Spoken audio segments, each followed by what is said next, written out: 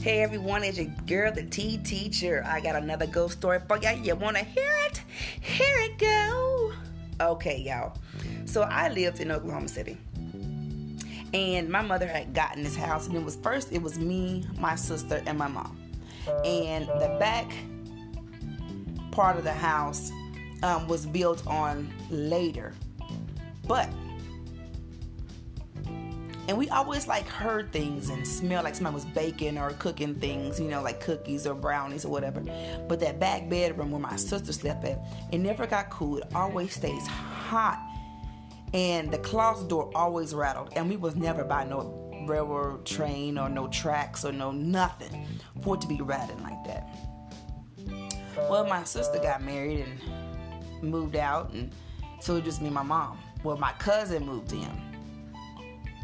So one night, I was in the room and I was asleep, and I heard my mom call my name, but it wasn't my mom.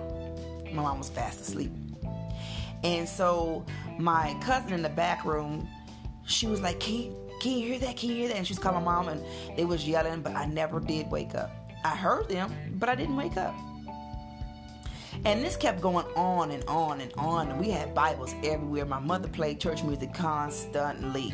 Anointing windows and anointing doors and things like that. So the night before this happened, my cousin said, "Ooh, you baking a cake?" And my mom was like, "No, I ain't baking no cake. Girl, it's too late to be baking no cake." She said, "But boy, it sure do smell like you baking a cake." My mom said, "No, I'm not baking nothing, but it sure does." And you can smell, that kitchen smelled so wonderful. And so my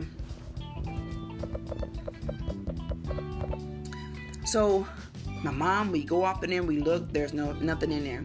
The oven was cold, nothing. So that next night, sleeping, and we heard my bedroom door, like somebody was trying to get in, but they couldn't turn the knob or didn't know how to turn the knob, and I was totally scared.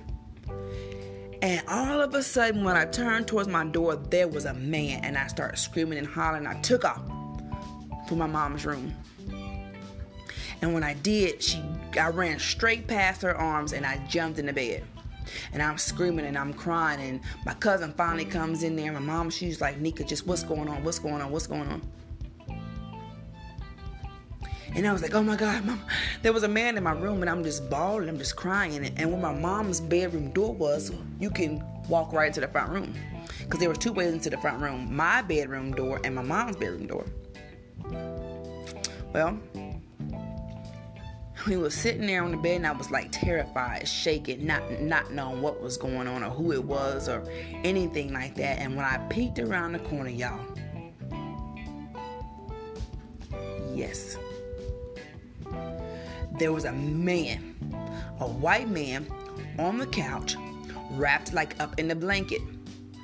The blanket was literally folded around him, and he was just sitting there, facing toward that, because we had a fireplace, facing toward the fireplace. He looked like he was wrapped up in a comforter or a sheet or something, like he was cold, like it was wintertime.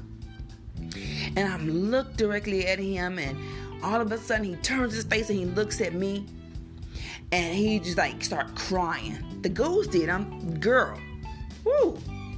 My whole body started to get goosebumps. My mom was like, "What do you see? What do you see?" And I'm just so out of it that I couldn't hear what she was saying. Only thing what was getting me was he was crying, and I didn't know why. I didn't know who he was. And I kept seeing him for 6 or 7 days. Every night I saw this man. Well, the owners, my mom finally asked, what happened in the house. And the owners was like, "Oh, well, our son used to live here with us, and he had committed suicide in the front room." And my mom said, "And you never mentioned this? You failed to tell us this?"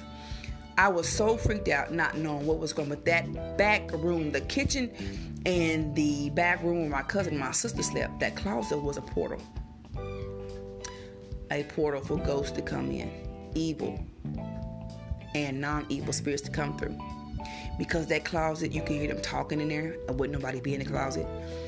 the back room would get so hot, the whole house would be cold, and that room would be like on fire. I was like, oh my God. It was crazy, not knowing what to do, how to do it. I was so scared because I felt like I was all alone.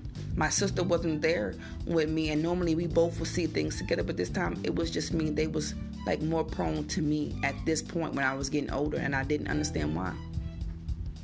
Well, eventually he left. I don't know if he crossed over to the good part or to the bad part, but he had left. I had never seen him again. When your kids tell you that they see somebody, or that they hear things, or have imaginary friends, sometimes we need to learn how to listen, because that might not be an imaginary friend to us, but to them it could be. It could just be a spirit coming back to see them, or a loved one that was gone before, like a grandparent or a grandfather or a father or a mother or a sibling. Sometimes we need to learn to just listen to our children.